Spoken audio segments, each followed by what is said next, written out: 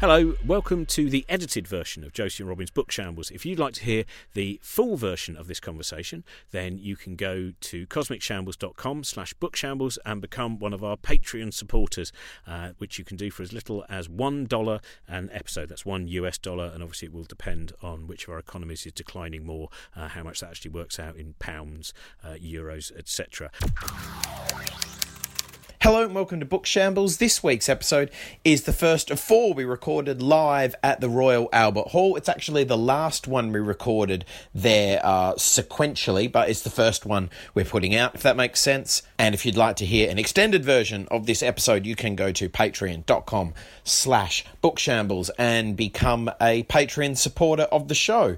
You get extended versions of lots of episodes, most of the episodes, actually. And there's lots of other goodies on different reward tiers there as well. Plus, you get the satisfaction of knowing you are helping keep the show going.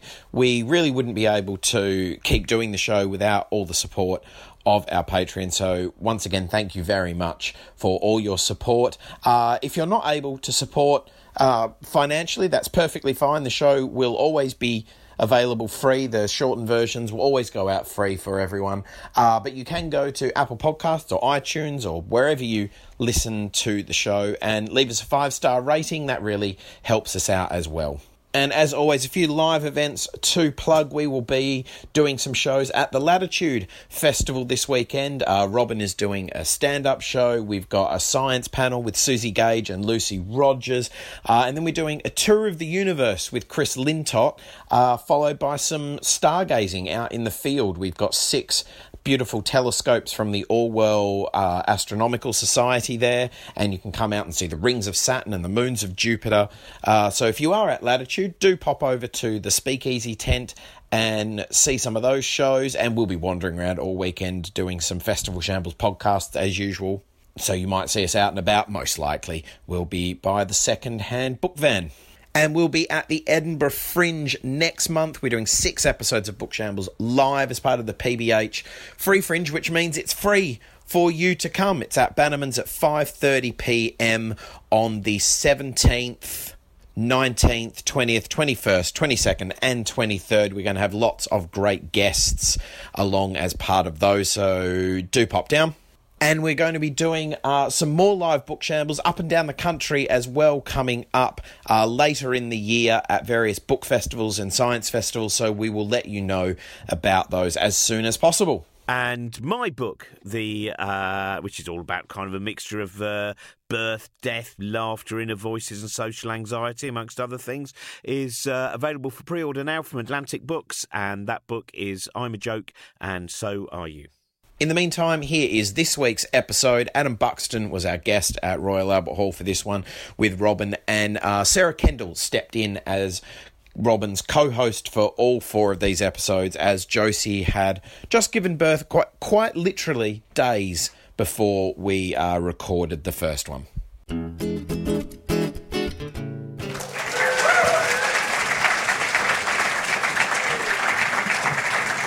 Welcome to Josie and Robin's Book Shambles. Today, the part of Josie Long will be played by Sarah Kendall. And our guest today is one of my favourite... He's creator of one of my favourite phrases of all time, one of my favourite Channel 4 shows, and does just a magnificent podcast. And it is Adam Buxton. Hey, hello. Thanks very much.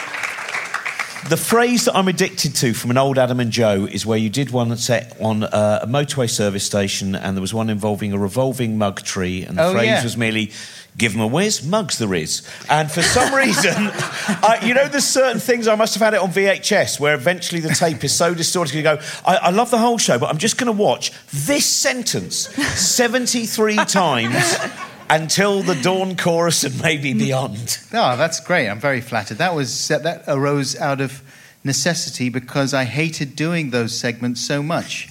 Basically, it was a segment where we were parodying like a daytime show where people would rush around shopping centres and interact with members of the public. And so myself and Joe, with whom I did the show, were trying to do the same kind of thing. Joe was good at going up and being weird with ordinary members of the public. most of whom didn't realise what was going on. They thought it was a real show. And Joe would just go up and say, "What's in your bag?" And they'd just sort of say, "Well, nothing yet, nothing." And, I just got a sandwich. So Joe would be good at just running with those things, but I couldn't do it. I felt I would get teary and shaky, and I didn't like the idea that people weren't in on the joke. You know what I mean? I don't really like pranky stuff that much. Also, the thing that I worry about with pranks is that the people who get pranked are the people who are nice enough to stop. Exactly. Like the people who go, "Fuck off, mate, I'm busy," and keep walking, they're safe. It's a person who stops and goes, Australians, "What?" you mean? Yeah. Yeah. Yeah. Oh, yeah. Oh, yeah. No, I agree with you. And it used to make me uncomfortable. There was some shows where tourists in London would often be the targets, you know what I mean? Because it's like, hey, they don't know what's going on, they're stupid tourists.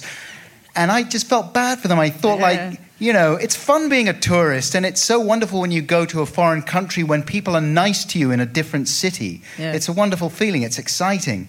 And the idea of going somewhere different and then just someone takes the piss out of you for being... Have you seen on flights, like the Montreal, like the Just for Laughs, they do a bunch of hidden camera things. Mm-hmm. And it's all the same thing where a person pretends that they've opened a vein and asks for help, and then the person, one person stops to help them, and they're like, "Ah!" Yeah. You're like, what? That's just the nicest... You're nice, you idiot! Yeah, the nice person who stopped becomes the focus point. That's right. All the people who just kept walking, It's a terrible... the future of humanity, what happened? They died out due to lack of kindness for fear of publicised shame. Yeah, it's an intriguing... I was involved in some of those things, and I really hated doing them as well. I found that so agonising. I once did a show called The Pilot Show where we would do... we would have celebrities in and we would pitch them terrible, terrible shows. And it was quite fun to do because normally they would get so bad they would realise and they would become in on the joke and it would be fine.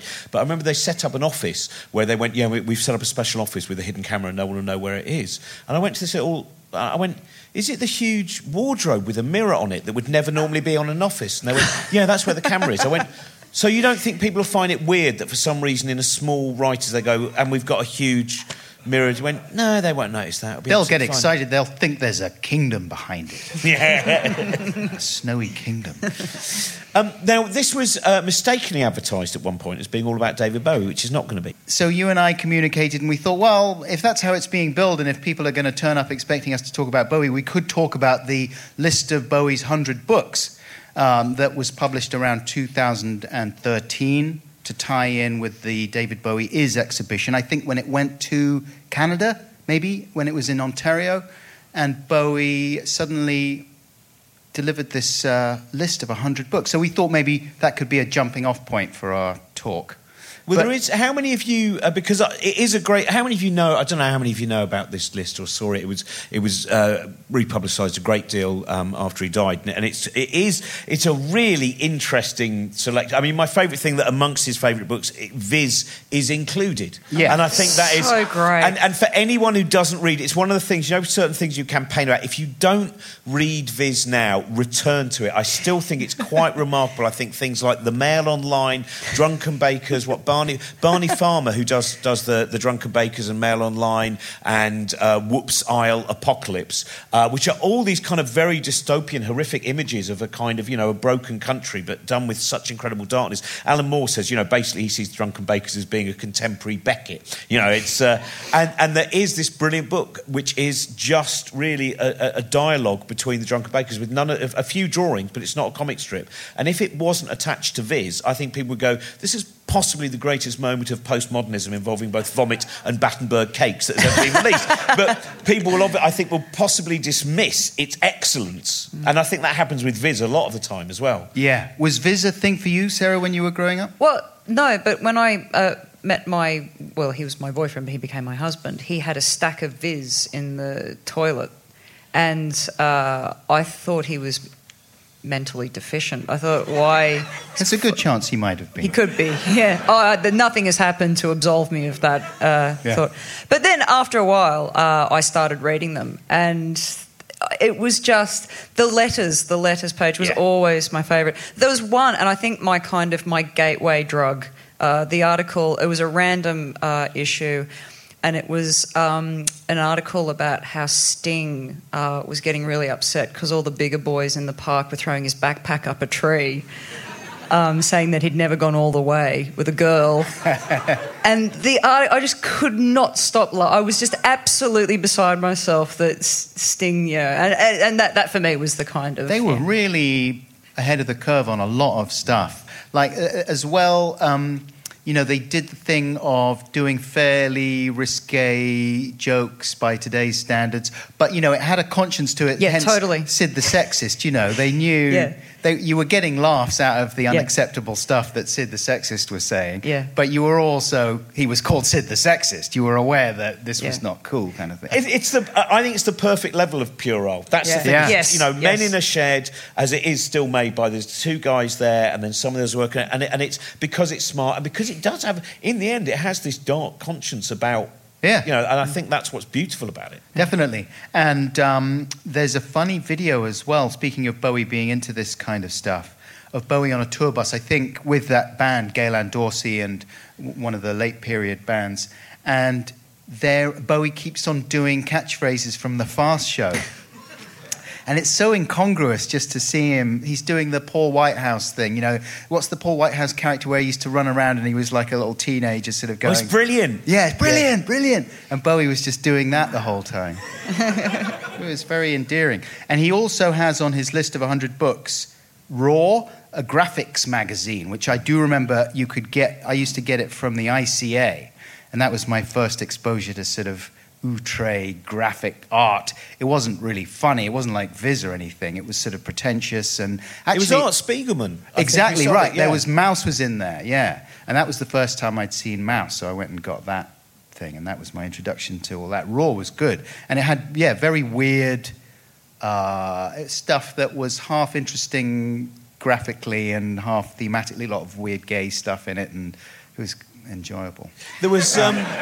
Charles Burns, I think, was in early Raw. If you've ever read one of a really great comic book called Black Hole, which is all about a group of teenagers who basically it is like some kind of weird sexual disease, which means that they mutate.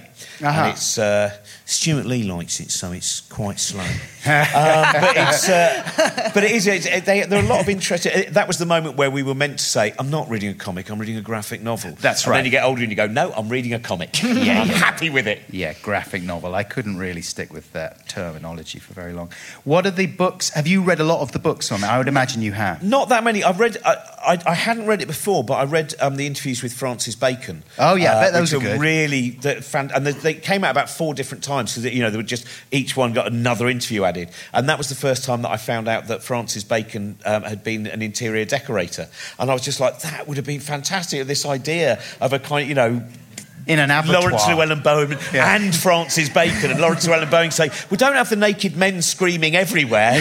Just I thought that was and it's what I've done in this room is covered it in shit. Yeah. But it's a really and it made me like his work more as well, because you started to see, because sometimes he comes across, you read about those days in Soho, and he seems like, this kind of brutal guy who, these incredible stories. If anyone's read the Who on Earth, the autobiography of Tom Baker, where Tom Baker, when he wasn't making Doctor Who, was basically just getting pissed up with all of these Soho, including Francis Bacon. And he would just go into the colony rooms, and if he'd done an advert voiceover, he'd just put the money behind the bar and go, "Let's hammer the optics." And that's what they do. And it's like, as we were kids watching him, fight Davros, and he was pissed with Francis Bacon. That would be a relaxing evening, wouldn't it? Tom Baker and Francis Bacon, and then you could get Brian Blessed. You could join them as well, just to calm things down a bit. The book that a book that I just started reading on Bowie's 100 favourite books list. And again, it's worth noting that, of course, Bowie issued this for public consumption. So it's probably mainly bullshit. Like... it's probably a lot of books that he thinks make him look interesting, and I hope so, because I looked at that list and went, I've read 3. Because who would really publish an honest list? I was thinking about the actual books, some of the books that I have read, Tadanobu and have made Yoku? an impression on me. And they're not of the same order at all. What have I got? I would say the one that I know nothing about this book, but the book that is like, I'll put that on the list because I think people in the New York Times would be impressed by that. A Grave for a Dolphin by Alberto Denti di Pirangiao. That's. Have you not read it? Yeah, it's done as a very lengthy haiku. Are you allowed to do lengthy haiku? Yes, he was given license to do lengthy haiku. Oh, great! He would have read the back of that. And then, because he admitted freely when he was younger, a teenager in London, he would go and ride on the tube, and he would have a intelligent-looking book poking out at the top of his pocket of his jacket. He wanted to be seen as being smart. And he was quite candid about all those things, just the same way that he used to say he wanted to be seen as a trendy person. That was the most important thing to him, to be thought of as trendy and exciting. That's why he was a pop star, because he thought that would be the best way to be thought of as a trendy person. So fucking likeable. Yeah, exactly. I mean, who would admit that nowadays? That it's so nakedly, it's like, well, of course, that's what I'm doing. I want people to think I'm cool and trendy. Yeah. See, now we've talked about that Let's Dance video, I want that placed directly in the middle of Nick Cave's The Proposition, which is an incredible film. Oh, yeah. That has a moment where John Hurt's film, he's actually got a fly on his eyeball. Have you ever seen this film? No. It's a fantastic soundtrack by Nick Cave and Warren Ellison. It's by Nick Cave, and I forget the name of the director. He's the one who... John Hillcoat. John, who, if you ever think, it's a nice Sunday afternoon, I want a happy-go-lucky film, you steer well clear, because he does gloom in a way that is overpowering. Yeah. The Road. I want to watch The Road, having read the book as well, know what's going to happen, immediately before doing the Glasgow Comedy Festival, and then just walking out and going... Hello, everyone. It's going to take me a minute. And unfortunately, I have a nice, nerdy kind of audience to come and see me, I went, I've just accidentally watched The Road. And they all kind of went, it's OK, we'll give you 5. That's fine. Just start doing some silly impressions and slowly you'll build up to some kind of happiness, I would imagine. Same director. Who was the... Same director? Sorry. Yeah, John Hillcoat. He works a lot with Nick Cage. Okay. He's a caveman. And Cave. Nick Cave. Oh, Nick Cage. Nick That would have been Cage. such a better anecdote. Nick Cage is a caveman as well, though, which makes things more confusing. The Road, man. I was making a list of books that I've loved and read over the years that have made a huge impression on me, because I don't think of myself as a big reader, because I always hated reading when I was little so much. Thought it was so boring. And but actually, one of the nice things about getting older is you become less intimidated by books, and you think, they're fun. And but The Road made a massive impression on me. That was really one that was a whole block of time where I was just in that book, and I reread it a few times as well, because it's quite easy to read, apart from being, it's like not easy emotionally. Yeah.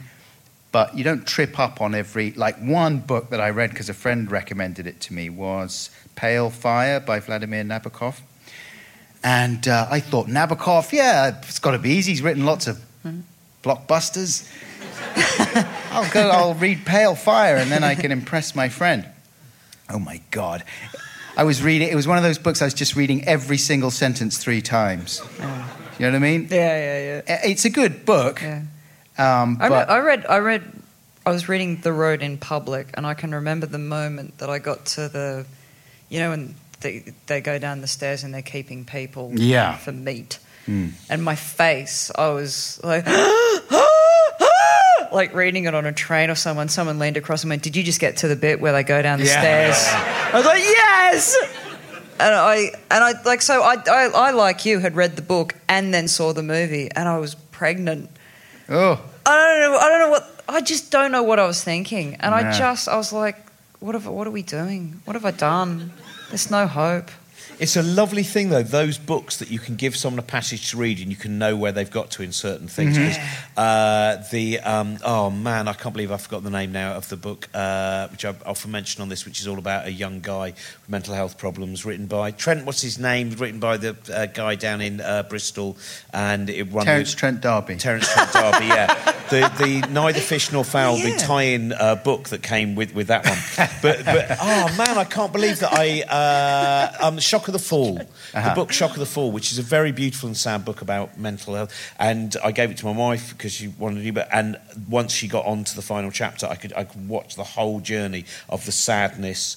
And then I won't give away the ending, but it's just... And another one is Klaus Kinski's autobiography, which is utterly insane. And I think the version that's available in the UK is called something like Klaus Kinski Uncut. And there's a story of him where he explains that he's no longer insane in an asylum, except for the fact of the fly that is tormenting him. He's going to get that fly, and it's basically him running around chasing a fly, and then he grabs the fly. The first time he misses the fly, but the second time he gets the fly, and then he gets a little thread, and he ties it around the neck of the fly, and then it's this whole thing, and then he incinerates it, and he goes, and then once the fly was burnt, I realised it wasn't the fly's fault. And it's like, as you watch someone reading about Klaus Kinski going, I'm totally sane now, apart from the flies, which I capture and then tie thread around their little necks before burning them, but I'm much, much better. And you can see people just going,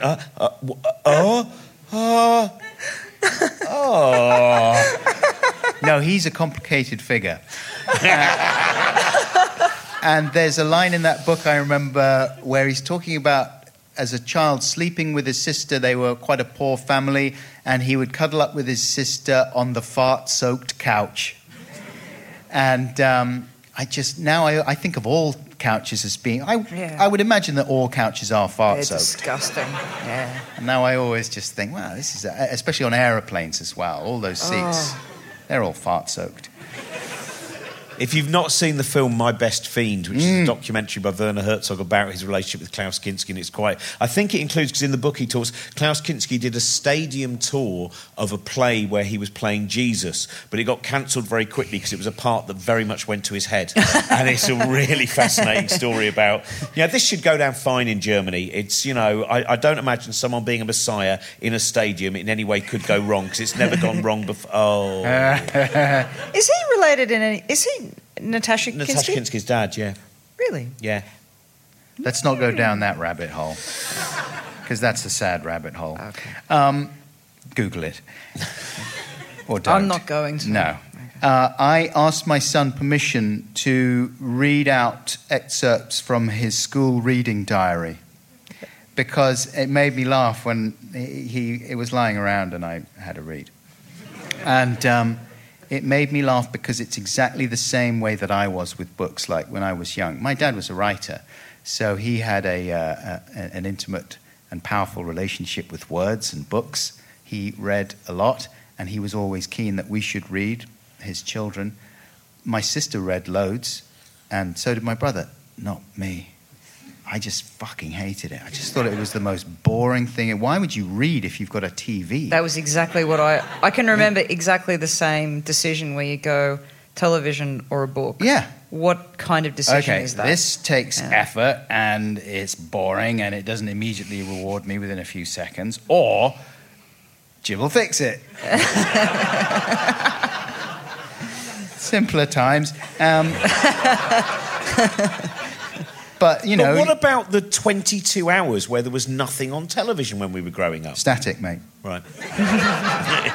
I did one day, like the little girl in Poltergeist, stare at the static and try and make out faces in it until... And, I would watch Weekend World on a Sunday afternoon, the political discussion programme. Which has a brilliant theme tune. What's it? Nantucket by Sleigh Mountain. Ride. Yeah. Which is a brilliant... If you've never heard it, listen to it after this, right? Because it's a really long, boring piece of music, and you then get the sense that the guitarist eventually went, oh, for fuck's sake, bow, bow, bow, bow, we've got to finish this fucking thing now. And it really does feel like just one of them. Why'd you do that? It's gone on for 20 minutes.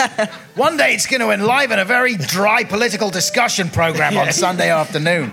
That and the theme to World in Action are two of my favourite things, which is again a very kind of weird proggy thing, which doesn't necessarily attach to various different stories of poverty in Sunderland, but at the same time lured you in to those. Do you remember 20th Century Box, a show that Danny Baker used to present sometimes, and it had a techno themed, it was sort of electronica themed tune by John Fox. Anyway, listen.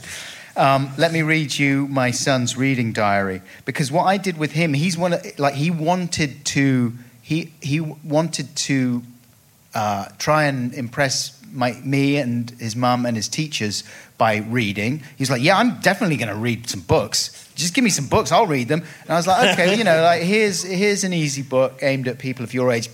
I'm not going to read that shit. Give me something proper, And I did exactly that when I was young. I remember going to the library and getting out The Magus by John Fowles when I was 10. You know what I mean? I'm going to read The Magus by John Fowles. Look at the cover. I don't understand it. And of course, I got 3 pages in, if that, didn't understand it, and that was the end of that. But I was too embarrassed to take it back to the library. So it was just hanging around for ages. And he did the same with Consider Phlebas by Ian M. Banks. I thought, science fiction, it's a good one, Ian Banks. How old is your son? He is now 16. Back then, so this was when he was about 11. Okay. And Consider Phlebas is maybe a little bit too grown up, I would think. But anyway, he was insistent, liked the cover, thought, I'll give this a go. So his reading diary says, this book is a science fiction book, and a good one too, spelt T-O. So far, I am into where the protagonist is, and I'm excited to know what'll happen to him. So this is a young man who is bluffing, who has read almost none of Consider Phlebas by Ian M. Banks. But he wants to impress everybody, and he's going for this. All of this he has admitted to me since. So when I said, do you mind if I read this out? And he's like, no, it's cool. And I was like, did you actually read the book? He's like, no. Teachers comment, I'll be interested to see what you make of this. It might prove to be too adult, but see how it goes. Both Mr. Plater and I really like this book. Ask Mr. P about him. Frank's next entry a few weeks later. At the moment, this is an amazing book, and I am hooked. It's all very mysterious, and is exciting to know what is going to happen next to the rest of the crew, brackets, in the spaceship. 36 pages in, and I love it. This is after 1 month. Teacher comment, you've taken 4 weeks to read 36 pages. You need to read for longer, I think. Do you read every day? He doesn't reply, but the answer was no. Next entry, third and final entry in his reading diary, the end. I was extremely looking forward to the end, as I had hundreds of questions to be answered. But I was met with disappointment, as I had encountered a sort of cliffhanger ending, which I'm not keen on. Especially as I was a little confused, probably because he hadn't read any of the rest of the book. Most of my questions had been answered, but new ones appeared, leaving me with around the same number of questions I had from when I encountered the ending. Now, if it wasn't for some brilliant storytelling, I would have left a little annoyed. You might say you had a completely different outcome to this book, and that may be true. But just because the ending upsets me does not mean that I did not thoroughly enjoy this book, and I look forward to reading more of Ian Banks's books. Over the use of the word book there.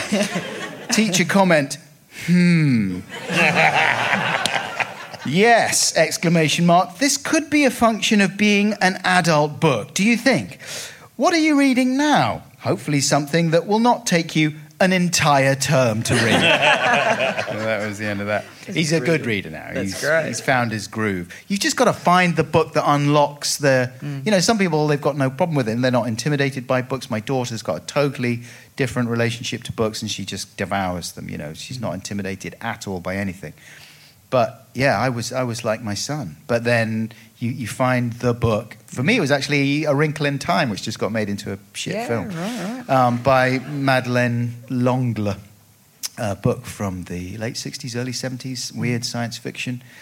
And that just made me think, wow, this is amazing. So that set me off on being a little less intimidated anyway. I remember seeing my grandfather doing the crossword, and he had Roget's Thesaurus next to him, and I thought it said Roger's Treasures. I thought that's what the book was, and he'd pick it up and read it and put it down, and I thought it was so exciting. It was like Roger's Treasures was this book that you'd only read a sentence and you go, oh, fuck. I've got to fucking put it down.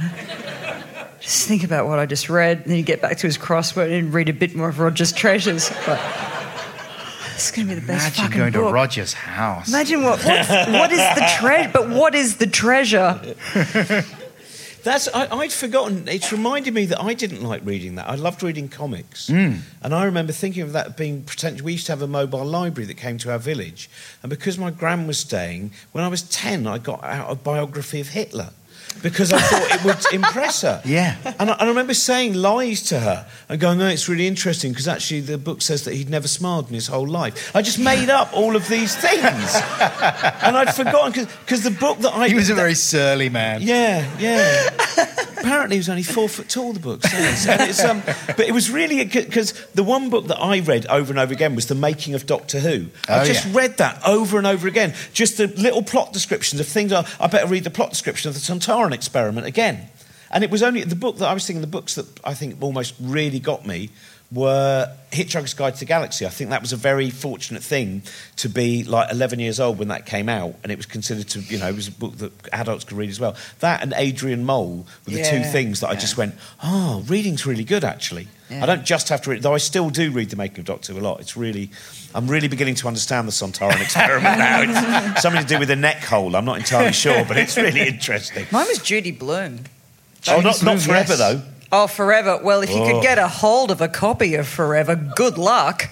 Because they didn't keep it in the school library because all that happened was it would just go missing and then get passed around. How rude is that? Because I used to work in a children's bookshop and we would get people coming in going, well, I'm very disappointed we bought the Judy Blume book because if you don't know, it's racy by the standards of Judy Blume. Well, Judy Blume had done all these coming-of-age stories that were about things like going through a parental divorce. Are You There, God? It's Me, Margaret. I think that, she gets a period. So it's all these kind of teenage milestones. But then Forever... there is the loss of virginity, and there is a sex scene, a very, very... explicit sex scene. Really very dirty... As Roger laughed, he went, I've got another treasure now. Oh, Judy! It's a dirty, that would be an amazing moment to pull out the filthiest sex scene. So this book Forever, once the word got out that that's what was in this book, every teenage girl wanted to get there. Did girls enjoy finding sex passages in books to the same extent that I did? I think so. I totally think so. Did you read horror fiction then? Because I think that was one of... I remember being given 3 horror books. I loved horror when I was a kid. And then for Christmas, and then they disappeared. And I found out about a year later that my grandma had read them to check them, and they were all those ones that had that they were always in the Pan Book of Horror Stories. Just one story, but it'd be one there. And then she said, strip. Take off your bra. And there'd always be this kind of lurid... And so that and the books that were banned was also a school bookshop. I once ordered Gullible's Travels by Billy Connolly.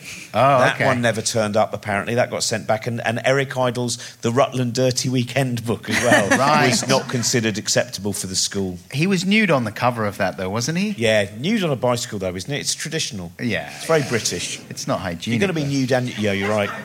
The fart-soaked saddle. As myself and Natasha went round on a tandem. Oh, Klaus, catching flies. Sorry. We've run out of time already. But I wanted to ask you, have you ever read, by the way, Walter Travis's actual book, The Man Who Fell to Earth? Yeah, that's another one that I gave to my son to read. That he swears that he actually did read that one. Yeah. And is it... Because I wonder how different it... Not that much. Yeah, it's fairly faithful. A bit weirder. It's a relatively straightforward sort of sci-fi book, I think. Because it's an odd thing, because most of his work was sci-fi, wasn't it? But he wrote The Hustler as well. Right. Which is... really? Yeah. So that was the thing that really kind of made him. But it's... I watched The Man Who Fell to Earth when they re-released it, and it still is a... Because I think when I saw it, and we might have been the same age, it might have been the same Christmas. Yeah. There was one Christmas when, as a 12-year-old, there was 2001 A Space Odyssey, and there was Man Who Fell to Earth, and you thought it's going to be like Battle Beyond the Stars... Laser guns... It's going to be like Empire Strikes Back... Wisecracking robots... And 2001 is going to work on a portable black and white television. Yeah. None of it will be lost. And thinking these are the two most boring boring films in the world. What and then the getting shit older. is going on? Wasn't there a thing recently where Nick Rogue talked about the making of it? I'm sure there was a thing recently. He was talking about dealing with Bowie just being completely out of his head. Yeah, he was maximum wasted at that point, and which is why Nick Rogue chose him to be in it, because he was so odd in every way. But he looked, I mean, even though he wasn't well, he did look very beautiful. And so I do remember just thinking, just being carried through it by just looking at his face, you know. And actually he was well directed. Bowie was good when he was properly cast. Like, because his range was not huge as an actor, but he was good, and he looked so great that really you could do a lot of good stuff with him. So, if you could just now quickly tell us your 20 favourite books, because we normally Sure. do that. What were the, in terms of the books that you, because you're brilliant at parodying, for instance, the way that people talk about film and talk about cinema. And are there any particular books in terms of things like, you know, those directors on directors? There's those series like Cronenberg on Cronenberg, Kubrick on Kubrick. Are there any ones in particular which are either inspiring for positive or negative reasons? What sort of pretentious? Well, just classics? those film books that you. Because I've always presumed when you did those when you actually. Oh, you mean like sort of Ken Corder style? Yeah. Yes. Well, no, I never read any of those. That was all stuff like Joe was always the film nut. He read all those books. He read The Hero with 1,000 Faces and all that sort of, Joseph Campbell stuff that he'd read about George Lucas reading. So he would go and read all those things. I was never bothered. I always read music books, if anything, and. I think I'm reading this one book, going back to Bowie again, that is on his list, which I'm reading right now, and is great, is called A Wop Bobaloo A Lot Bam Boom by Nick Cohn, C-O-H-N. And that was written in 1969 when this guy, Irish journalist, he was only 23 or something. And he was pretty much the first person to try and write the history of rock and roll up to that point. Or, you know, the history of popular music. He also talks about soul and R&B and things like that. It's really good. It's very readable. He's got a funny turn of phrase, and it looks like the, you know, blueprint for most rock journalism ever since then. So that's a really good one. I recommend that. He's the guy who wrote the story that Saturday Night Fever's based on, isn't he? Oh, yeah. There's a very good new book. A guy called Jason Heller has just written a book about the influence of science fiction on pop music, specifically really from about almost just from 1970 to 1980. And I just hadn't realised how, you know, people reading it, you know, including Bowie, but, you know, Robert Heinlein's Stranger in a Strange Land. And it's an amazing, there's so many books, you know, things like prog stuff that I never imagined I wanted to. I got a great book the other day, which is by Michael Moorcock, which is all about Hawkwind as a kind of fictional rock group who are defending us from a dystopian future with an evil machine, and Lemmy's in it, and it's just magnificent because it's Michael Moorcock. It's done, you know, beautifully. It has an explanation at the beginning that please don't confuse these with the individual members of Hawkwind when they're off stage. Very much the characters who are beating and fighting against the dystopian future are based on their stage characterizations, not them individually when they're in the pub, just in case you think they might be able to save you or anything like that. It's a fantastic book. Oh, that sounds good. That reminds me of another book about Bowie called Ziggyology, which came out a couple of years ago, I think. And that sort of talks in a semi-fictional sense about, you know, it brings together all Bowie's influences, the things that this guy reckons probably influenced Bowie, and it puts them in sort of historical contexts, you know, back, and it's like the Jupiter, the Holst writing the planets, things like that, and so you have a little vignette of Holst getting the inspiration for the planets, all these things that ended up feeding into the Ziggy mythology for Bowie. It's really good. I recommend that. And what are you reading now? What am I reading now? I was going to ask you a question, actually. This is a bit of a tangent. I know we're out of time, but I'm sure you've had this discussion before. Audiobooks, does that count as reading? Yeah, I think that's fine, yeah. I mean, you're still absorbing the words and the story, right? I put it above reading on a Kindle. Oh, do you? Yeah. Why? There's something about a Kindle that I just don't trust. There is. I'm a big fan of marginalia, and I love the fact that when I buy a second-hand book, I find sometimes kind of aggressive notation from an angry academic who feels betrayed, and that is not, you know, that trail will not be left on a Kindle. Also, right. I've always, the bookmark that I use, I leave it in the book. So even if it's like an airline ticket, you know, so I think I looked up Birdsong for some. I had Birdsong off the shelf, and I had an airline ticket, and I remembered. Oh, that's right. I read that in 2002. I was in Johannesburg. Like that, it instantly places it in my life. Like that for me is part of the act of reading a book. You know, yeah, definitely. They are. You know, they are. It's nicer to have the object, no question. But I like sort of psychology books and accessible psychology books. We were talking. Am I allowed to say? Yeah. We're talking about your book that you've been writing. Oh, yeah. Which sounds fantastic, right up my alley, kind of the world of psychology and comedians, where that intersects. I'm fascinated by that. And I interviewed on my podcast a guy called Michael Lewis, who wrote about these Israeli psychologists, Amos Tversky and Dan Kahneman, who, and the book is called The Undoing Project, about their relationship and their work, mainly about biases and cognitive fallacies and weird ways of that human beings think, and mistakes that we make that are often taking place beneath the level of our awareness. And then Daniel Kahneman wrote this book, Thinking Fast and Slow, which goes deeper into that whole area he thinks about people as having these two modes. There's setting one where you're thinking carefully about things. Maybe it's the other way around. No, setting one maybe is the instinctive reactions, the gut reactions to things, and then setting two is you're thinking more consciously about stuff. It's the interplay between those modes. It's fascinating. That's like the Malcolm Gladwell Blink. Right, it's similar to that. Yes, it's almost like a sequel to that. Right. There was a good little thing. For example, he illustrates this with a question like, answer this question instantly. I'll put you on the spot, Sarah. If a bat and ball cost £1.10 and the bat costs $1 more than the ball, how much does the ball cost? I've panicked and not listened. Okay. Sorry. So a bat and ball costs £1.10. Yep. The bat costs £1 more than the ball. Yep. How much 10p. does the ball? 10p. Right, 10p. That's what everyone would say. But if you think about it, it costs. I mean, this. I can't believe that I'm winding this thing up with really a very dry.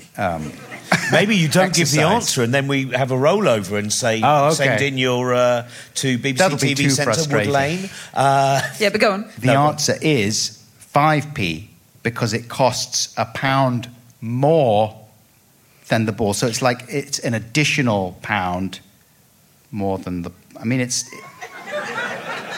The boring part of your brain really has to think about it. Yeah. The book should have been called Interesting Part, Boring Part. And I focused on the boring part. But the Malcolm Gladwell book, Blink, made me think I've got to listen to my gut more. Like, that the unconscious mind and all of the... But my gut's a twat. Is it? Yes. Everything about my gut and everything about my instincts is pretty much Really? wrong. Yeah, it's bullshit. Okay. I mean, my gut told me that would be a good thing to read out. So, That's why that was what a brilliant way of reviewing the book, by creating that scenario, that level of tension, and ultimately that outburst of joy. So that works wonderfully. I'll tell you a book you might like. That Michael Pollan's just written a book all about the use of hallucinogens for mental health, and it's an incredible history. I'm just halfway through reading that. If you like psychology books, thank you very much, Sarah Kendall. Thanks, Robin. Thanks for doing having the me. David Bowie quiz. How much does it turned out that woman over there knew most? The Evian answer was actually today's winner. And thank you very much, Adam, as well. Hey, thanks for having me. Is there anything you want to mention that's coming up? That obviously, I mean, the podcast is there's always new ones. That rumbles on? No, I got nothing. Great. And my book, which I won't name, that you like the idea of, and so did I when I started writing it, and so did the publishers, but I don't really know where they are now, especially when they had to bring in the second editor. Anyway, so is that a good plug? Anyway, thank you very much, and thank you for coming along to this, and thank you those who are listening at home. Thank you for supporting us via Patreon, and thank you for supporting us by coming here tonight. Bye-bye. Yes, thank you.